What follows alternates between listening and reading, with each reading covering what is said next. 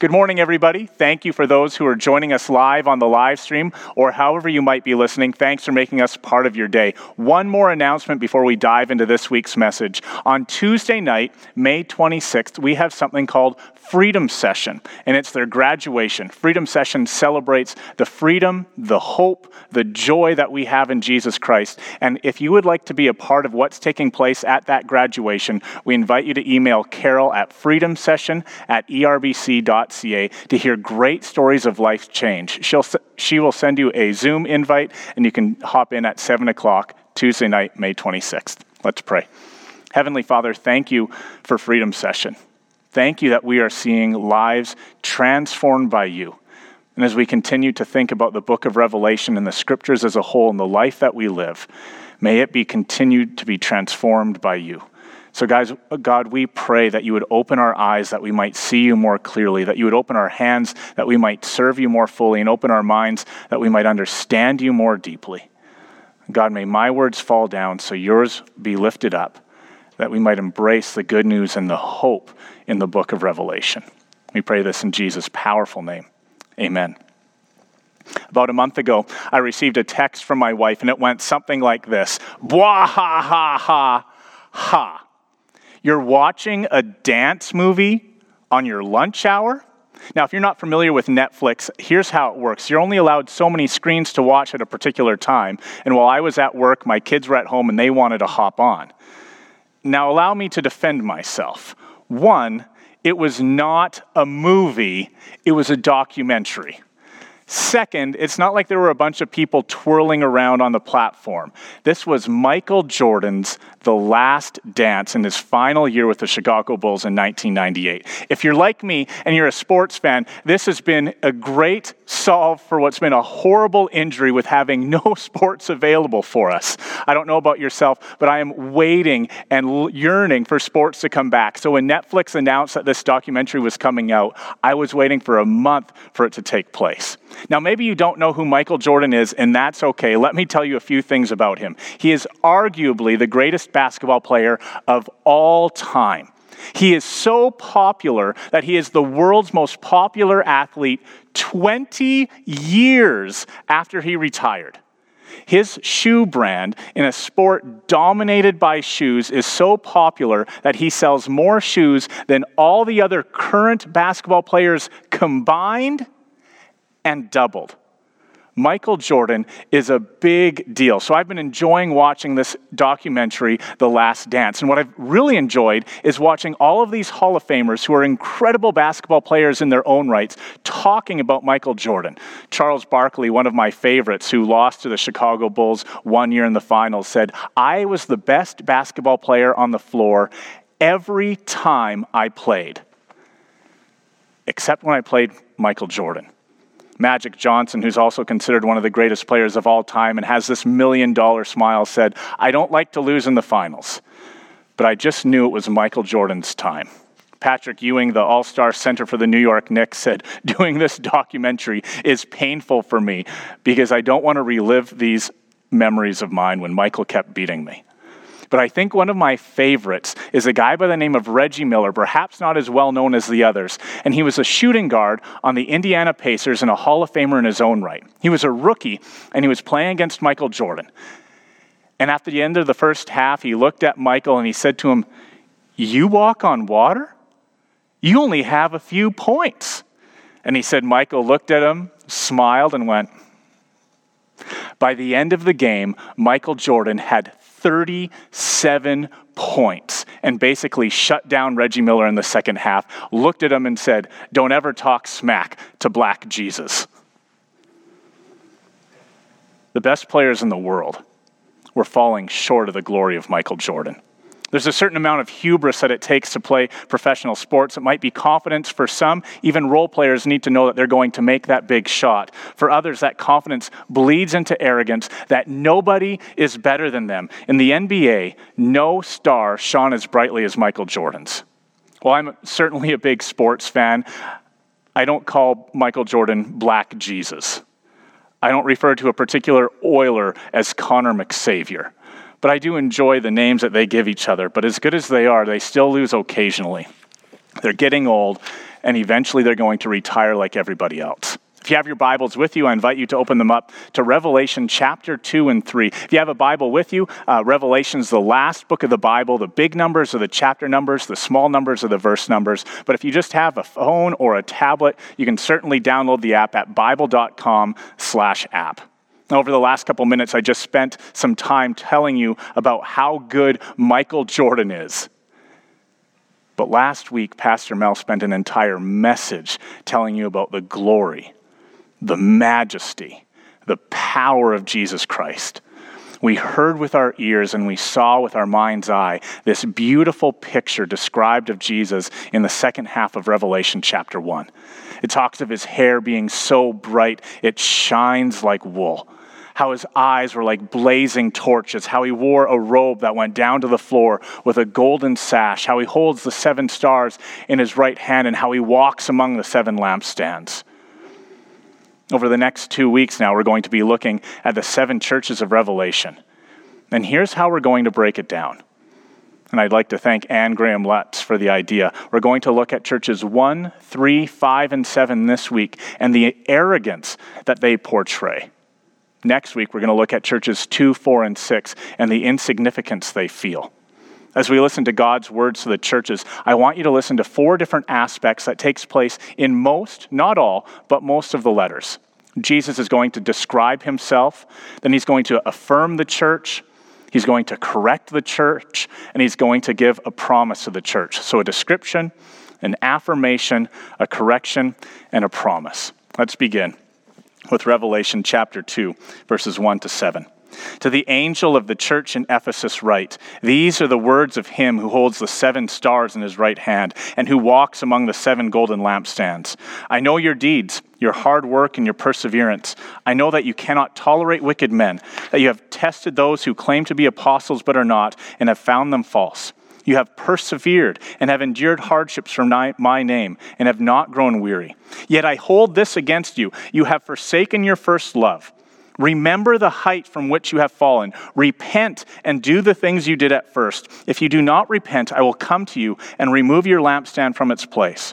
But you have this in your favor. You hate the practices of the Nicolaitans, which I also hate. He who has an ear, let him hear what the Spirit says to the churches. To him who overcomes, I will give the right to eat from the tree of life, which is in the paradise of God. In each of God's letters to the churches, Jesus reminds them of an aspect of who he is. If you have your Bibles in front of you, you'll see that description of Jesus in chapter 2, verse 1 is absolutely identical to the preceding verse of Revelation 1, verse 20. The 7 lampstands actually represent the 7 churches, and Jesus is walking among them and has intimate knowledge of what's taking place. I like Pastor Mel's idea that he gave me of Jesus being a hope inspector. He's walking around. He's observing. He's taking notes. The stars in the right hand represent the angels to the churches. After giving this comprehensive assessment, Jesus recognizes something that's taking place in the city of Ephesus. As a city, it was considered the metropolis of Asia. It was the capital of the province. It had the greatest harbor in all of modern-day Turkey, and the crossroads were there to hit every significant trade route and every major city. There was a pride about that city, and that pride lent itself into the church. In giving you a list of their pastors, you would almost think I'm making it up. You know who pastored the church of Ephesus? The Apostle Paul, who wrote most of the New Testament. One of their other pastors, the Apostle John, who wrote the book of Revelation that we're reading right now. Another pastor, Timothy, one of the Apostle Paul's mentors. Can you imagine how good the preaching would have been at this church? It was a flagship church in the first century. It was Ephesus. By the time Revelation was being written about 96 AD, the Ephesian church was in their 2nd generation of faith. The kids had grown up in the church, watching their parents in the church. They were starting to get a little bit lax. If you were curious about what type of church it would be, you could just ask them. They would tell you. We have the best preaching in all of Asia. Rigorous theological training for all of our leaders. We've endured great persecution. When other speakers come and ask to be a part of what's happening here, we say to them, you'll have to talk to somebody about that first. Because if you don't meet our standard, we're going to ask you to leave. The irony is, Jesus didn't even need to affirm how well thought of the Ephesian church was. They knew it about themselves, which leads us to our first point. Remember your first love. When I was in college, the dorm that I was a part of had the highest GPA, the highest marks of any dorm 3 or 4 years in a row, which is a pretty impressive feat considering that there were 14 other dorms on the college campus I went to. One of my friends received a full ride scholarship for his master's degree in philosophy, which is not easy to do. Another friend of mine has his doctorate in theology, and he's friends with the guy who married Prince Harry and Kate. But probably the smartest guy on the floor is now the head of a philosophy department at a very prestigious university. When people would talk to him, they would say about that guy, "Wow, is he smart?" But what a jerk. One of my favorite passages on love in all of the scriptures comes from John 13, 34 and 35, where Jesus looks at his disciples and he says, "A new command I give you. Love one another. As I have loved you, so you must love one another. By this, all people will know you are my disciples if you love one another." When an expert of the law comes up to Jesus in Matthew 22, he asks him, "Teacher, what is the greatest commandment in the law?" And Jesus replies, "Love God, love people." Here at Ellerslie, we like that response so much, we made it into our mission statement. The reason we exist as a church here at Ellerslie is to make disciples who love God, love others, and serve the world. By all means, continue to strive to have great theology, but our first love is not knowledge. It's God himself and those made in his image. When we have guests walk into our church, we want them to feel the incredible love of Jesus. When we have guests walk into our home, we want them to feel the incredible love of Jesus. And it's in this time of darkness when love shines brightly. If you're an essential worker, thank you so much for everything you do for our city. But this is not a time for pride or for arrogance. This is a time to realize that God has placed you in this position to show his love to whoever it is that you're serving. As individuals, we make up God's church, and we are called to bring hope to the world. This promise has a beautiful symmetry to it at the end of the passage, where it was pride that caused Adam and Eve to eat from the tree in the garden. It was the overcoming of pride that God invites us to eat the tree of the life in the paradise of God. My friends, remember your first love. The second church, ironically, is the exact opposite. It's the church in Pergamum. To the angel of the church in Pergamum write, "These are the words of him who has the sharp, double-edged sword. I know where you live, where Satan has his throne. Yet you remain true to my name. You did not renounce your faith in me, even in the days of Antipas, my faithful witness, who was put to death in your city, where Satan lives. Nevertheless, I have a few things against you. You have people there who hold to the teaching of Balaam, who taught Balak to entice the Israelites to sin by eating food sacrificed to idols and by committing sexual immorality. Likewise, you also have those who hold to the teaching of the Nicolaitans. Repent, otherwise I will soon come to you and will find against them the sword of my mouth. He who has an ear, let him hear what the Spirit says to the churches. To him who overcomes, I will give some of the hidden manna. I will also give him a white stone with a new name written on it, known only to him who receives it." As I mentioned earlier, every letter begins by reminding the church about an aspect of who Jesus is. This time it comes directly out of Revelation chapter 1, verse 16. From his mouth comes a sharp, two-edged sword. It's Jesus who searches our hearts and judges rebels. As followers of Jesus, we can be thankful that sword doesn't come after us, but actually fights for us. Ultimately, Jesus will get his revenge on those who are destroying the church in Pergamum. His church is fighting a pretty big rival. Did you notice, though, that line at the beginning of verse 13? I know where you live, where Satan has his throne. It's a pretty ominous line. This city was a religious hotbed, an important center for both pagan and imperial religion, not to mention the Jews themselves. Here's a sampling of the gods who were worshipped in Pergamum. Zeus, who's the king of the gods, Athena, Roma, Dionysius, who's the god of drunkenness. Caesar, the emperor, was worshipped there as well. And Asclepius, the god of healing. A little side note that you might find interesting. Have you ever wondered why medical bracelets have a snake on them? I know I have. That snake is a symbol of Asclepius himself, reminding us of his presence nearly 2,000 years later. I'm sure you can imagine that medicine in the first century isn't exactly what it is now.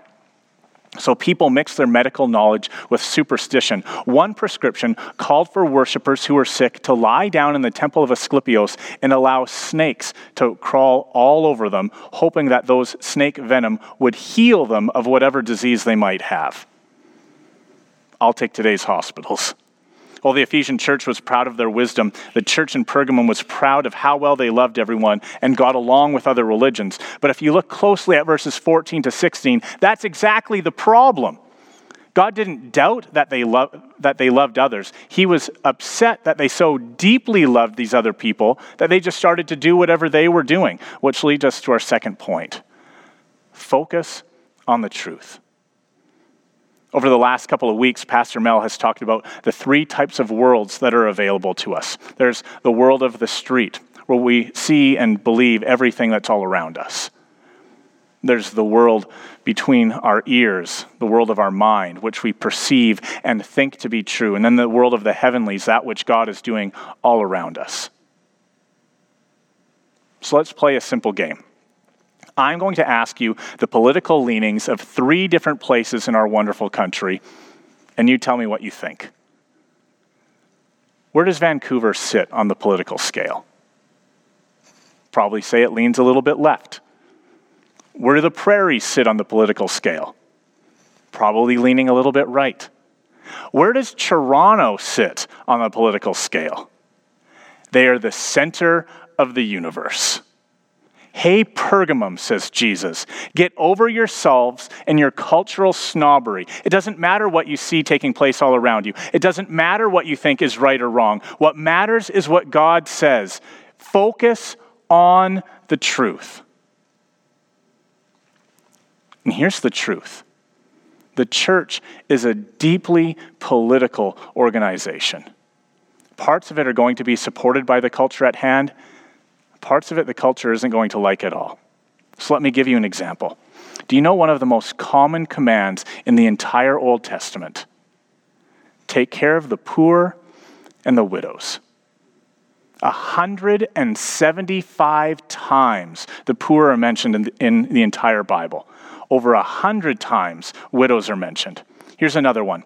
Social and racial justice. The Apostle Paul, in a couple of his letters, says something like this. There's neither Jew nor Gentile, Greek or free, Roman, Scythian, slave or barbarian, man or woman, circumcised or uncircumcised. There's only one in Christ Jesus our Lord. Both of these ideas, taking care of the poor and widows and racial justice, would lean a little bit left on the scale. But what else does the Bible say? The scriptures talk extensively about the sanctity of life, how everyone is made in the image of God, and upon conception, a baby and a human exists. The Bible is 100% pro-life. The New Testament is also abundantly clear. In fact, the entire scriptures. When is sex okay? Only in the confines of a marital relationship between a husband and a wife. So the Bible, pro-life, understanding the true meaning and desire of sex, leans right. Culture should not be defined by how we live. Jesus should define how we live. He is the King of the world, and we are called to focus on the truth and then look at that promise of a secret manna, of a white stone, of a new name. When an athlete won a contest at the Olympic Games in the first century, that athlete was handed a white stone. That white stone allowed them admission into a celebration afterwards. I realize that culture is incredibly powerful and mostly what it is that we get to see. But Jesus is saying to you, I have an after party that is even better than you can imagine. That's the hope of the promise that Jesus has in store for us. As Jesus is walking around the churches, inspecting them, watching and seeing what's taking place and taking notes, he's correcting these churches. They're a little bit arrogant, but he shows them hope and love and grace. But there's not always a lot of positive things to say. He speaks to the church in Sardis. In Revelation chapter 3. To the angel of the church in Sardis write, these are the words of him who holds the 7 churches of God and the 7 stars. I know your deeds. You have a reputation of being alive, but you are dead. Wake up. Strengthen what remains and is about to die, for I have not found your deeds complete in the sight of my God. Remember, therefore, what you have received and heard. Obey it and repent. But if you do not wake up, I will come like a thief, and you will not know at what time I will come to you. Yet you have a few people in Sardis who have not spoiled their clothes. They will walk with me dressed in white, for they are worthy. He who overcomes will, like them, be dressed in white. I will never blot out his name from the book of life, but will acknowledge his name before my Father and his angels. He who has an ear, let him hear what the Spirit says to the churches. I have 3 kids. My oldest son, now 6 years old, by far has the most attitude of the 3. His younger brother and sister pretty much just go with the flow, but Beckham, if he doesn't like something, he's going to let you know. My wife and I are pretty good at explaining to him and doing the things that help him understand the process and why it is that we're making the decisions we make. But every now and then we have to say, because I'm the dad, that's why. If you listen again to verse 2, you can almost hear the frustration coming through. These are the words of him who holds the 7 spirits of God and the 7 stars. The 7 stars, we're told in chapter 1, verse 20, represent each of the angels of the church. The 7 spirits we read about in chapter 1, verse 4, and represents the perfection, the fullness of the Holy Spirit. Dad is home. He's not happy. You better listen up. Sardis is one of the richest and most powerful cities, not just in Asia, but in the entire world at the end of the 1st century. In addition to what's taking place there, in addition to what's happening in Sardis and being of all that great wealth, they are also a city on a hill 1,500 feet above the valley floor, considered unconquerable by their enemies. Where wealth flourishes, so do the arts. If you've heard the story of Aesop's fable, Aesop wrote that 2,500 years ago from the city of Sardis. But what happens when you gain prestige? There's this arrogance of status that begins to take place. You stop working as hard. You lose the drive to what got you to the top. You become a little bit complacent. You might be familiar with that verse in Proverbs where it says, pride goes before the destruction, a haughty spirit before the fall. So you know what Jesus does? I'm not making this up. Jesus talks a little trash. At the beginning of verse 2, he says, wake up. You can easily read that and say, okay, I'm listening. But the context gets so much better than that. I just mentioned a moment ago that Sardis was a city upon a hill, 1,500 feet above the valley floor. The only way you could attack that city is if the guards had just completely fallen asleep, which they did twice. In 547 BC and again in 214 BC, the city was conquered because the guards had fallen asleep. How does Jesus get their attention? By embarrassing them a little bit. He looks at their deeds. He finds them completely insufficient, and he says, you know what you need to do? You need to serve others. One of Jesus' well-known lines comes from Mark 10, verse 45, where he says, the Son of Man did not come to be served, but to serve and to give his life as a ransom for many. The Apostle Paul, in talking about Jesus' humility, says these famous words in Philippians chapter 2, do nothing out of selfish ambition or vain conceit, but in humility consider others better than yourselves. Each of you should look not only to your own interests, but also to the interests of others. Are you lulled to sleep with materialism, with fame, with fortune sweeping through our nation? Have you become enamored with the beauty, the brilliance, the charisma of other Christian leaders? Have you forgotten what the gospel stands for, and really you're just seeking for church-wide entertainment? Stop. Ask God to forgive you and think about how can you serve others. I'm a part of a small group that's made up mostly of young families. In this past week, everybody who was on the call said, man, are we struggling with our kids. And so we talked about that for a few minutes and kind of left it aside. We talked about Mel's sermon from last Sunday. But then at the end, we came back to that and said, how can we be better parents? And one of the moms said, this almost seems counterintuitive, but I think we actually need to spend more time with our kids. We need to have fun with our kids. We need to go on mommy or daddy dates. We need to show them that we care about them, that we love them, and that we're here to serve them. I found out a couple of weeks ago that our grade 10 girls have said, how can we serve during this time of quarantine? And so they contacted Pastor Rick and they said, Pastor Rick, are there seniors in our congregation who would love to just have people call and talk to them? I think this is a brilliant idea. How can you serve others? Is it time to look around and see, hey, there's somebody who needs some yard work done, and I've got some free time? Do you love baking? Maybe this is a time to make some cookies or some muffins and bring them to your neighbors. What can you do to show somebody that you love them? The church in Sardis may not have received an affirmation, but they still get a promise. For those who overcome will be dressed in white. In the ancient world, white garments were commonly worn at festivals and celebrations. Sardis may have been an impressive city, but Jesus is giving them the hope of the promise. If you overcome, I will invite you to the greatest party, the greatest celebration you have ever seen. You'll be clothed in righteousness, and you will be my guests of honor. May we serve well. To quote Romans 12:3, there's one final church that thinks more highly of itself than it ought. It's the church of Laodicea. To the angel of the church in Laodicea write, these are the words of the Amen, the faithful and true witness, the ruler of God's creation. I know your deeds, that you are neither hot nor cold. I wish you were either one or the other. So because you are lukewarm, neither hot nor cold, I'm about to spit you out of my mouth. You say, I am rich, I've acquired wealth and do not need a thing. But you do not realize that you are wretched, pitiful, poor, blind, and naked. I counsel you to buy from me gold refined in the fire, so you can become rich, white clothes to wear so you can cover your shameful nakedness, and salve to put on your eyes so that you can see. Those whom I love I rebuke and discipline, so be earnest and repent.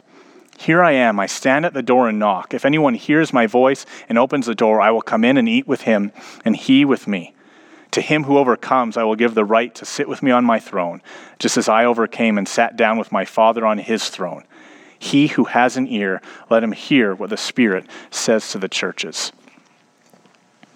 In writing to this seventh and final church, you can almost hear the strength and power by which Jesus talks about himself. These are the words of the Amen, the faithful and true witness, the ruler of God's creation. When you watch or read courtroom dramas, there's always an angle that's trying to be played. Can we select the perfect jury to get the outcome we want? Does the judge have a background that we can exploit, perhaps a little bit of a soft spot? Could this witness prove untrustworthy? Is there a loophole or precedent that we could argue that will get our client off? But Jesus cannot be played. He is the faithful witness, perfectly accurate, completely credible. And while the church arrogantly boasts about self-importance, he reminds them that he is sovereign over all creation and that he is in control of all who are in control. While not as wealthy as Sardis, Laodicea was the banking capital of their particular region and became the wealthiest and most important commercial center in all the province. They thought very highly of themselves. Arguably the most well-known of the seven churches, it's not unusual for church leaders like myself to reference the idea of people being lukewarm, either be cold or be hot. What's the deal with being lukewarm? You might even be familiar with this painting. I know as a young boy, I'd always go to my grandma's house, who's now with Jesus, and I would stare at this painting, at times for hours, thinking about what it is that Jesus has done. and what it means for me today.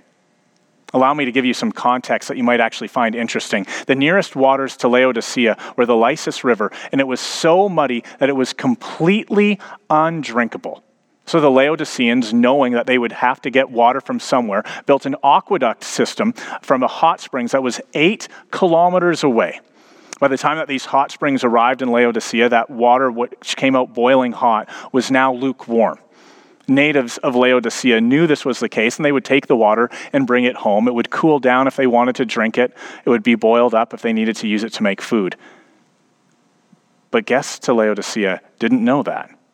And so they would go to the aqueduct system expecting some cold and refreshing water, put it in their mouth, and immediately spit it out because of its tepid temperature.